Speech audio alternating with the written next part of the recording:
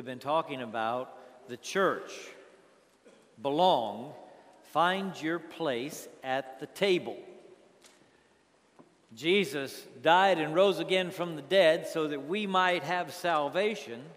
He sent his disciples out into the world to preach the good news, the good news of the gospel to all who would hear, and he established the church. He said, upon this rock, the confession, Jesus is the Christ, I will build my church, and the gates of hell will not prevail against it.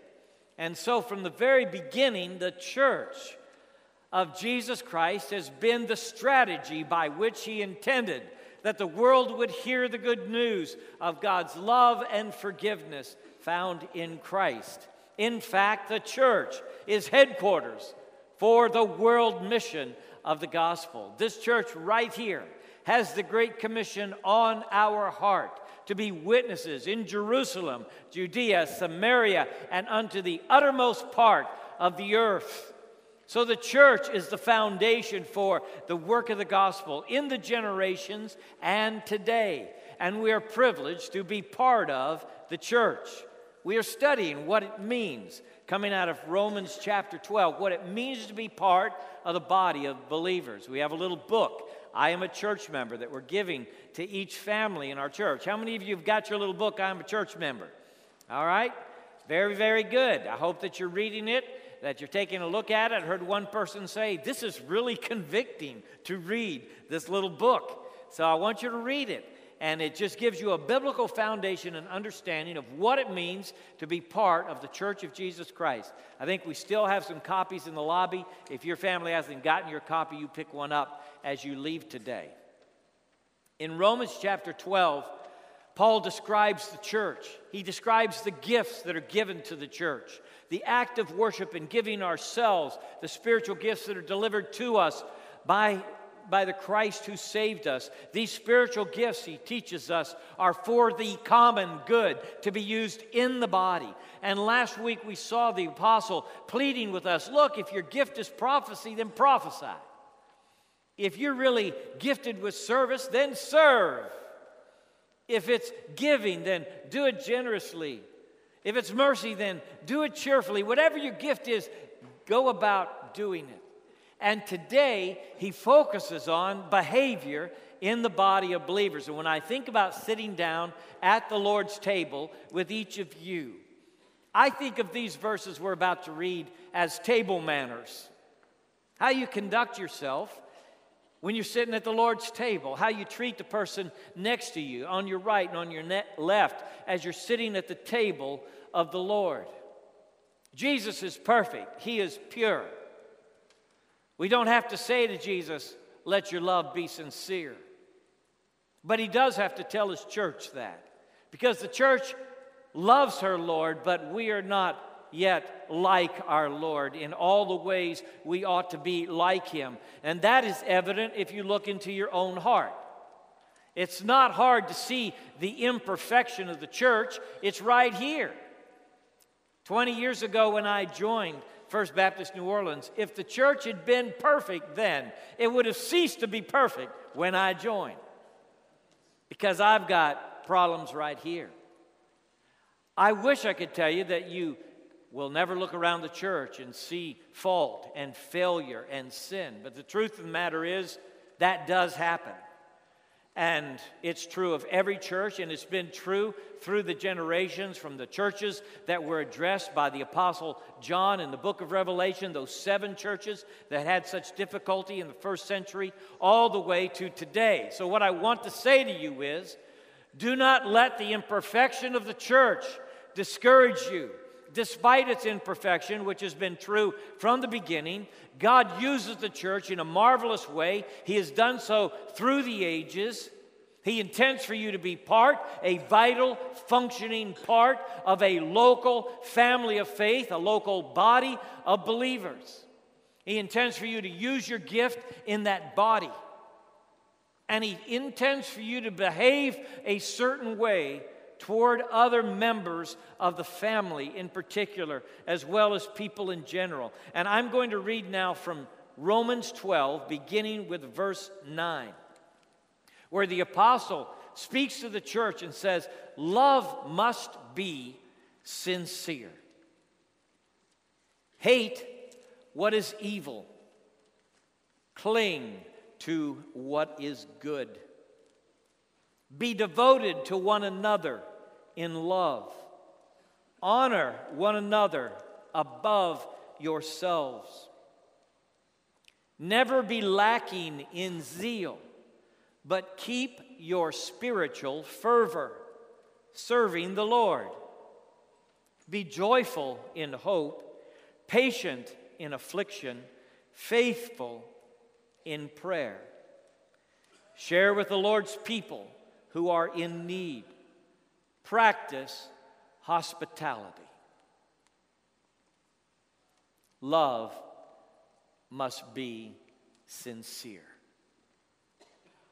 Your love must be sincere. This is the great Bible word, agape, that I learned just this week is now part of the English language. I was playing a word game and I put agape in, and usually it rejects those Greek words. But this one, it's in there.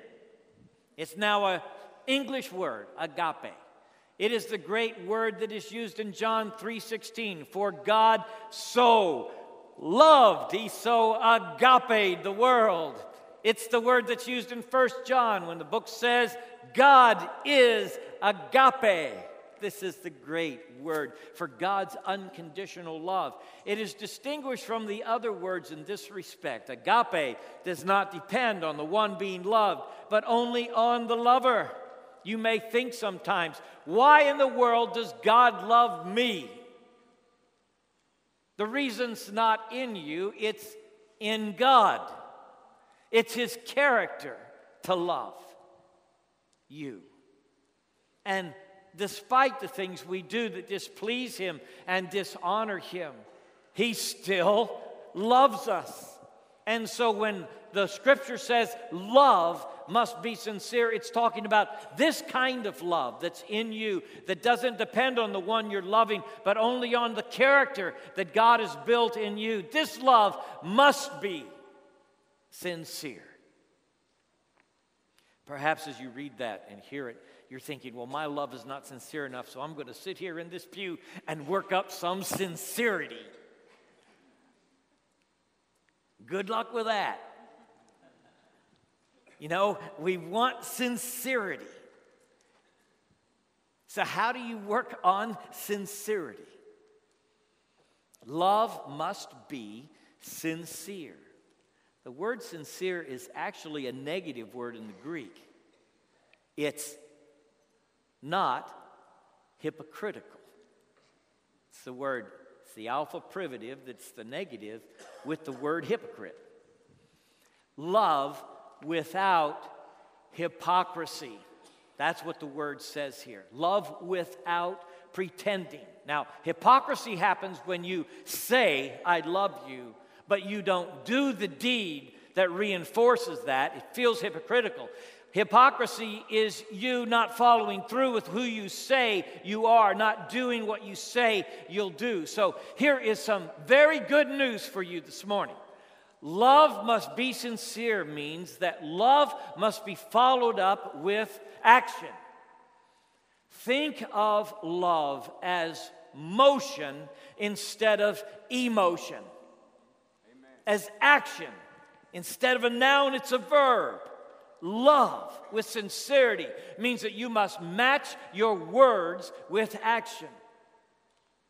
So there's somebody out there whom God has called you to love, and you know you should love, and you feel like your words have been out there, but your deeds haven't been out there. And it may be that the Holy Spirit today will single that person out in your mind and heart, and for this person, in order for your love to be sincere now, you're going to have to live it out. It's going to take action. It's going to take motion on your part. We know God loves us because of His acts, His mighty acts. And this is true throughout the Bible. From beginning to end, God is known by what He does. And the Scripture says, even a child is known by what he does.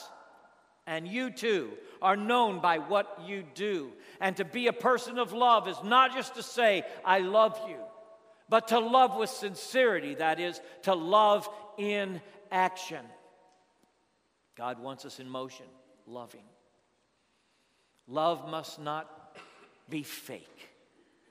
Another way of looking at the word is to say it is unfeigned. Love must be unfeigned. It's not pretend kind of love. It's not a mask of love that you put on during Mardi Gras season. It's not you've got some way to pretend that you love. Love has to be genuine. In other words, you got to be real about who you are in this relationship of love. You cannot pretend to be somebody else hoping somebody loves you. You cannot despise who you are, seeking to be somebody else other than who you are, because who you are is the one God made, and you are gifted by the Holy Spirit. And who you are genuinely is the gift that God gives to this love relationship He intends you to be in. You don't need to pretend to be somebody else. You don't need to change your voice. You don't need to change who you are. You are the person marvelously gifted by the Father to operate in this body. And who you genuinely are in Christ, that person that you really are, is God's greatest gift to this family of faith. And you rob us of His greatest gift if you hold up a mask and you pretend to be somebody other than you are. When Trey joined this staff, I said to him, God has gifted you in very special and unique ways. And the bundle of who you are is important. In fact, it is God's gift to this family of faith. So I said to Trey, I want you to be who you are. And I told Tim the same thing. Maybe you don't remember, but I remember. I want you to be who you genuinely are, because that's God's gift to this family of faith, to this body. And I would say it now to each one of you. Each one of you. Be who you are in Christ. Don't pretend. Don't be fake. You are gifted by the Father. He has created you for His own special purpose. And you will fulfill that purpose and find the maximum love in your life as you are genuine and authentic in the relationships God gives you. Not holding up the mask. Not feigning to be somebody you're not, but being who you are. Love must be sincere. Means that I love myself enough to be comfortable in my skin, as we say now, and to put that out there. This is who I am. It's hard work to try to be somebody you're not. You ever tried to be that? You know, go to school and try to be somebody that's not really you. Did you ever say after you got through with something, man, that wasn't really me? And you regretted being that person that wasn't faithful to who you are? The scripture here in Romans chapter 12 is saying to each of us, look, assess yourself well.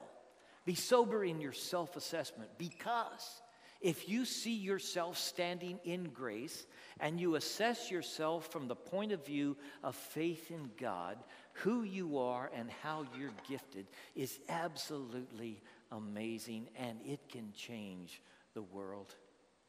It can change your world.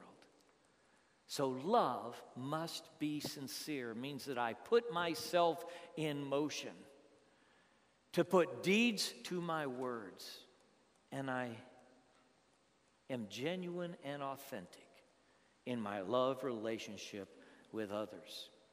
Now I'm going to give you what the scripture gives you, permission to hate something. Okay?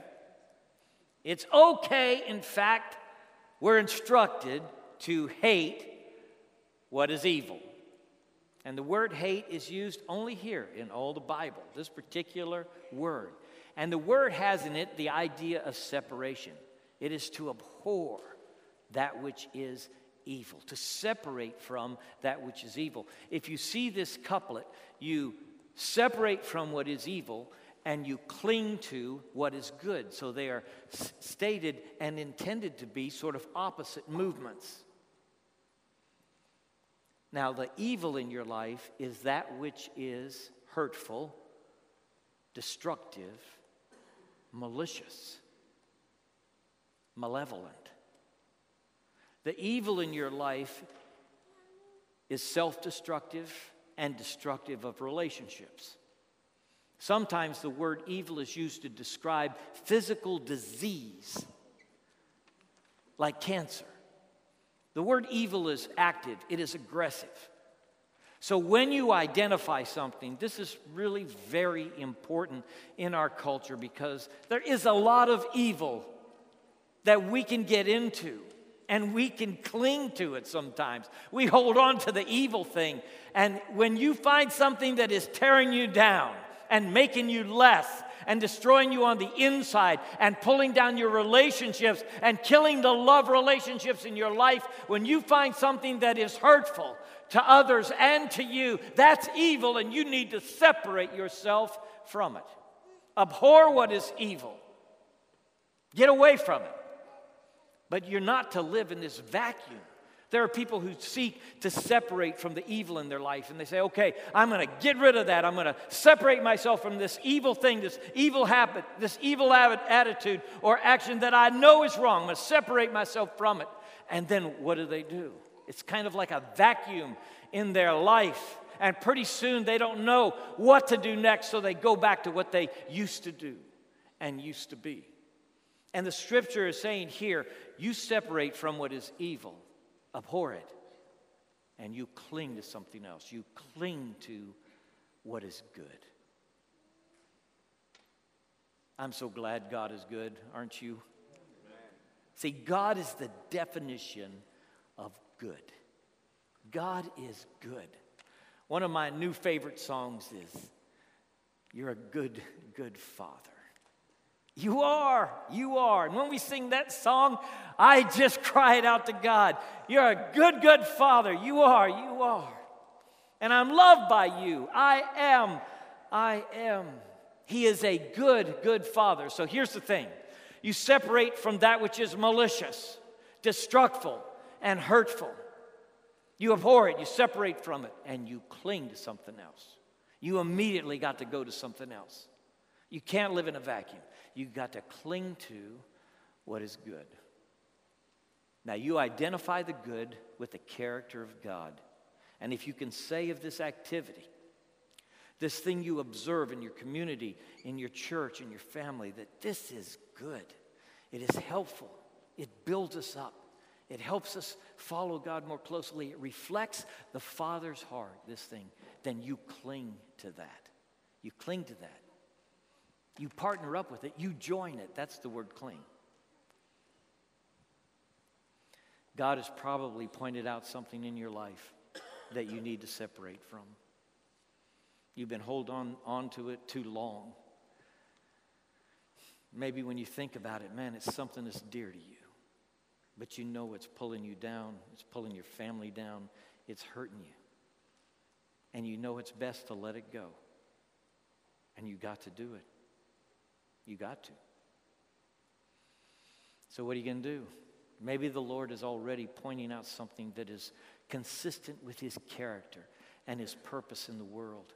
And He is showing you this thing, this activity, this mission.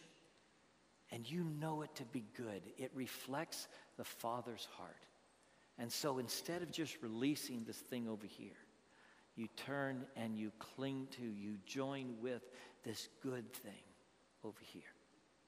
And you make these two movements that reflect your love of God and of others. Paul includes here the doctrine of one another. Richard Lubert, a former staff member, wrote a little tract called The Doctrine of One Another. I saw it and I thought, what a great idea. Because he uses one another in the last two phrases here as he talks about love. Be devoted to one another in love. This is the word phileo, which we know from Philadelphia, brotherly love.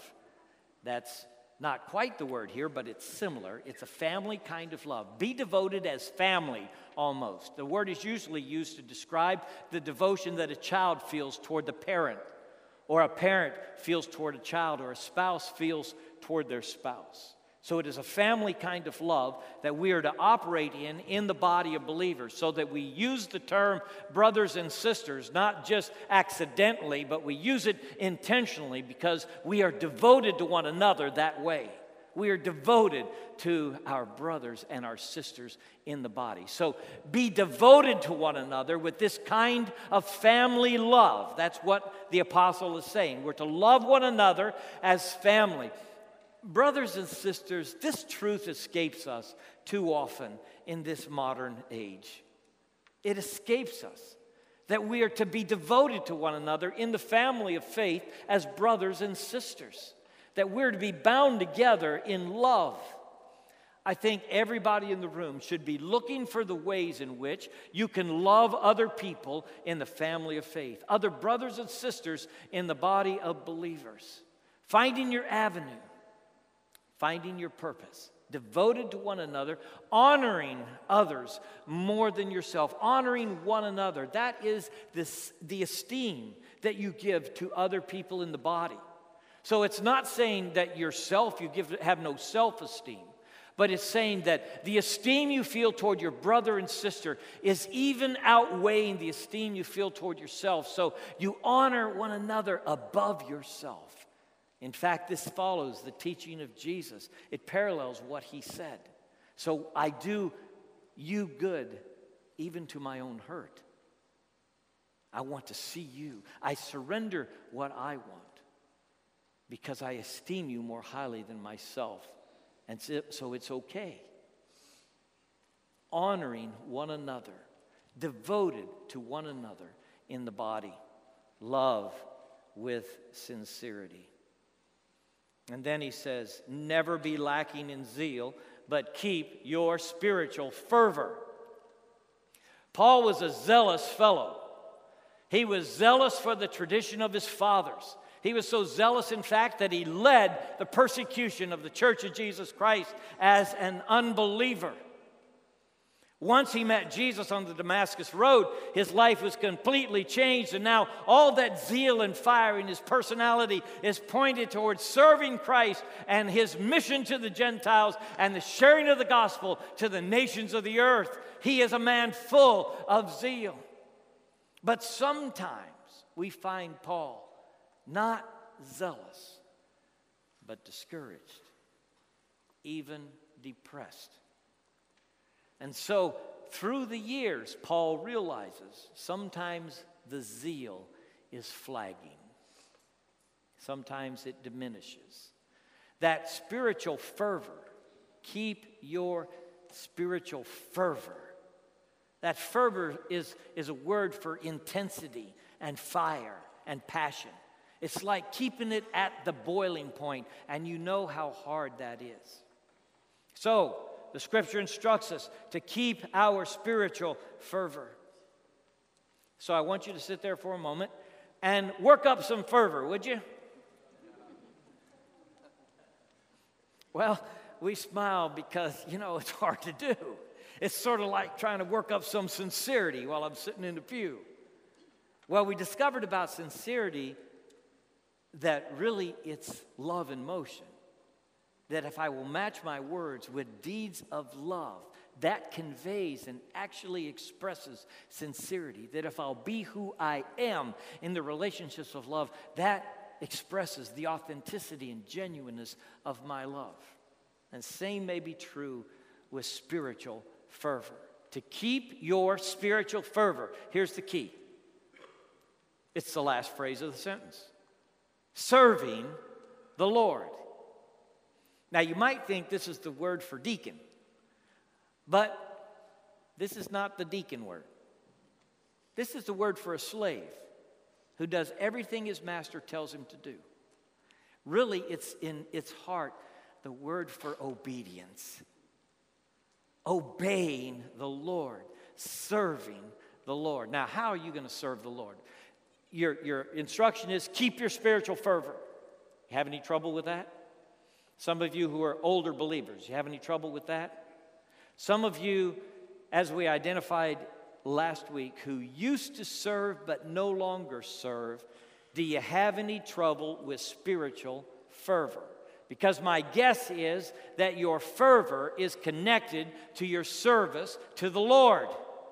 And if you are serving the Lord, the spiritual fervor and zeal for the Lord goes up. And if you stop serving Him, it starts sliding, all right? So the key is, once again, your actions being in motion, serving the Lord. You say, well, what am I going to do in service to the Lord? You already know that too. You've been gifted. You have a spiritual gift. I asked you to write that spiritual gift down not too many Sundays ago. I hope that you did. I hope you've been thinking about it. What is your spiritual gift? He mentioned some of them here. In other places, there are others mentioned. What would you write down? I want you to write it down because I want you to think about it. You know yourself pretty well.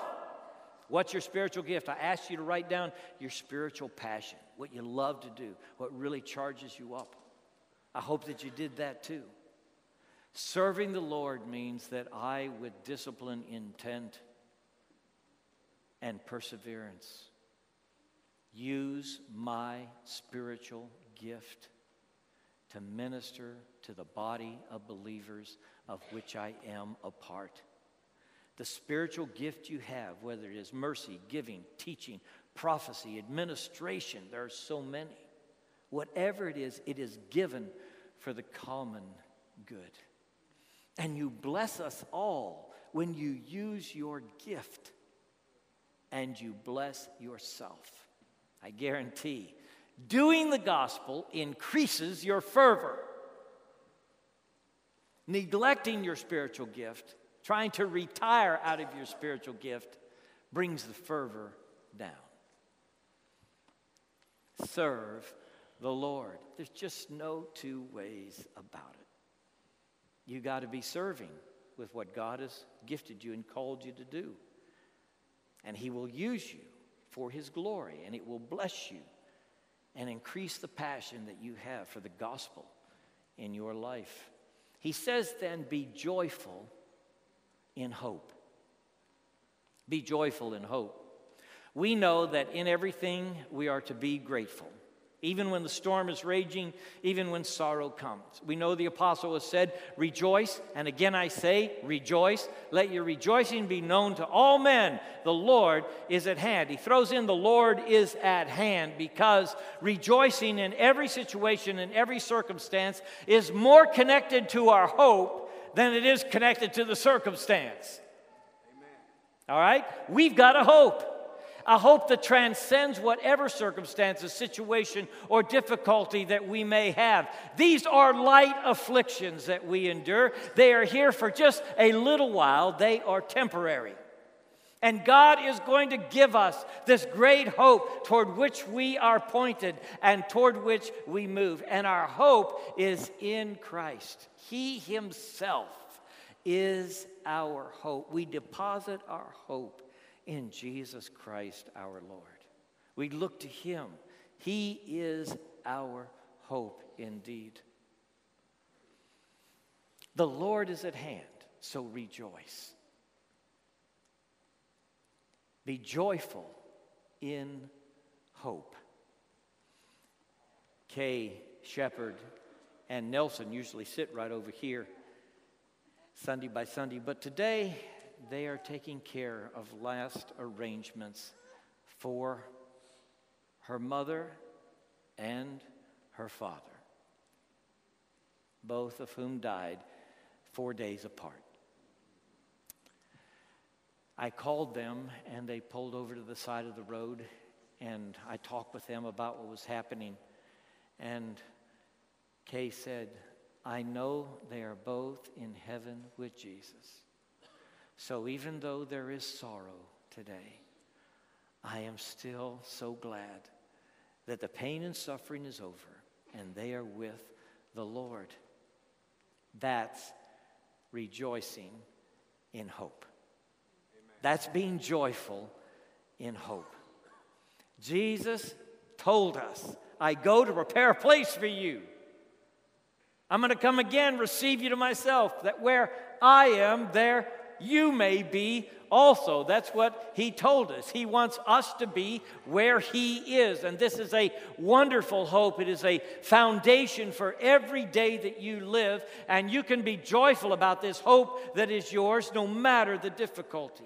And it will, if you focus on this hope you have in Christ and the truth he has conveyed, that heaven is your home and Jesus is your Lord, then you can be patient in affliction.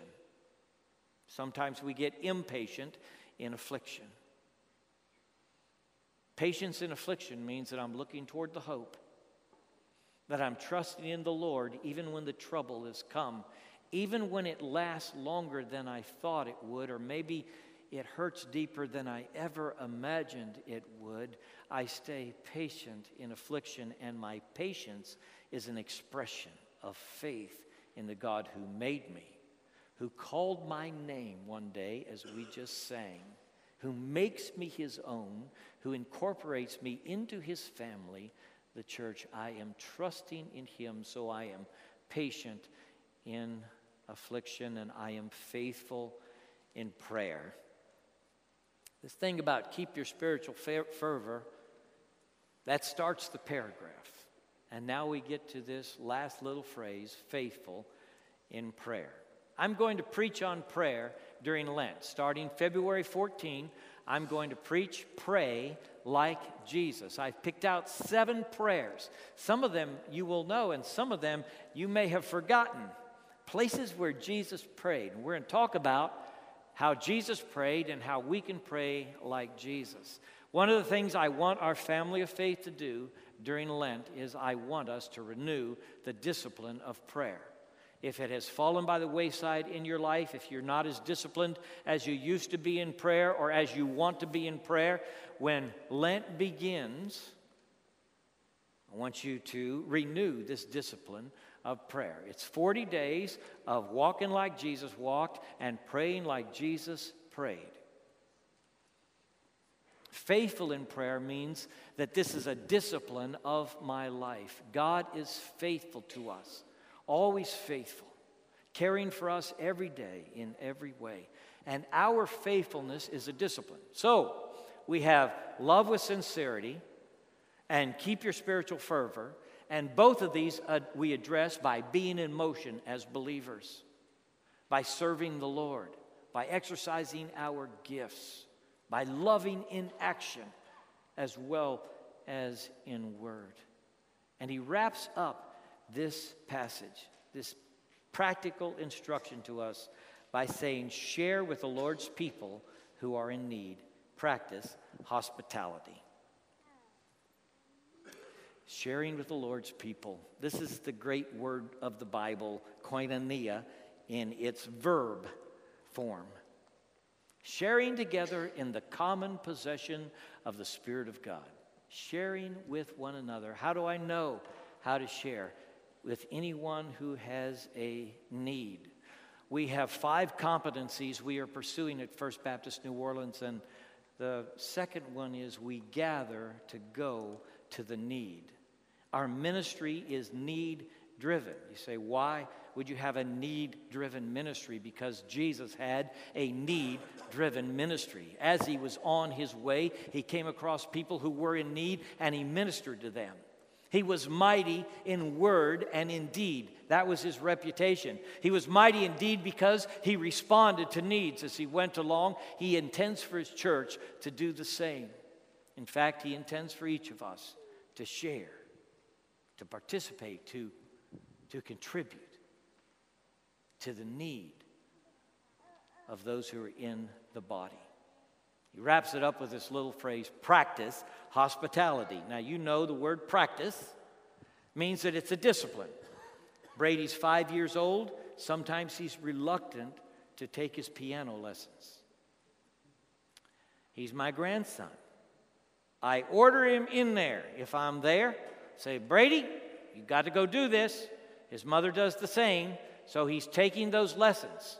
Our girls did the same when they were little, and now they say, oh, thank you, Mom and Dad. Mom used to say, if you'll do your piano lesson, I'll do your chores. My wife did that. Is Janet here? She may come early. I'm telling on her. All right? It's a discipline. You got to do it. Okay, here's the discipline. God is teaching you to practice hospitality. Now, hospitality is a very important word. It has that word phileo in it that we saw before, the love of family. We saw that earlier in this very passage, and now it's got this word for love of strangers. You find it hard to love strangers? I had one of the deacons tell me they're trying to meet everybody who's new. So if they come across somebody who's new, they shake their hand and they introduce themselves. Is that you, Don? I think it was Donald that told me this, okay? And so one day he saw a new face in the crowd. He ran up and he said, "Hello, my name's Donald, and I just want to welcome you to First Baptist." And the response was, "I've been a member here 30 years or 20 years. So you always take a risk, you know, if you try to express love one to another. You see a stranger, you want to love on them a little bit. There's a little bit of a risk there. Now Don took a little bit of risk, and that happens to me now and then as well. People that I should have known or am supposed to know, but somehow I forgot. And so they really aren't strangers as much as I thought they were. But strangers are a little bit intimidating. That's why the priest and the Levite went by on the other side of the road. There was a stranger laying over there, and he had a need. But they were in a hurry, and they didn't know the guy. If they'd actually known him, they might have stopped. Hospitality is you, in the place where you sit, reaching out to the people around you and just connecting. Naturally, consistently practicing hospitality. I had somebody tell me today that they walked into First Baptist New Orleans and immediately people started loving on them. It was the first time they'd ever been here. And people started loving on them as soon as they showed up. Now, this was a testimony from today. She said, "We just felt the love like we hadn't felt it anywhere else." Brothers and sisters, I would love to multiply that 1,000 times so that everybody who walks in these doors, whoever they are, whatever their background, when they walk through these doors, they are immediately loved on. Because people are expressing what the Scripture says here. They are practicing hospitality, not only in their home, but right here in the Church of Jesus Christ, in the house of worship. People are being loved on and welcomed. Friendships are developing. We're taking the risk to extend the hand to those we do not know yet and say, "This is who I am, and I'm glad you're here." It's fundamental. It's so basic. And we forget it so easily. And the truth of the matter is we gravitate toward the people we know. We just do. But hospitality is gravitating toward the people you don't know yet, who are soon to be friends in the body of Christ. Practice hospitality. Share with those in need. Love with sincerity. Keep your spiritual fervor. Bow with me, please. As we bow, the Holy Spirit, I know, is active through His Word, addressing things that are in our lives. And we just want to open up to Him, brothers and sisters, and let Him convict us. Let's let God speak. And let's hear Him in our heart. The things from which we must separate. The good things to which we must go. The things that we must leave behind. The things that we must reach toward. The service of Christ in the body of believers. Lord, I pray,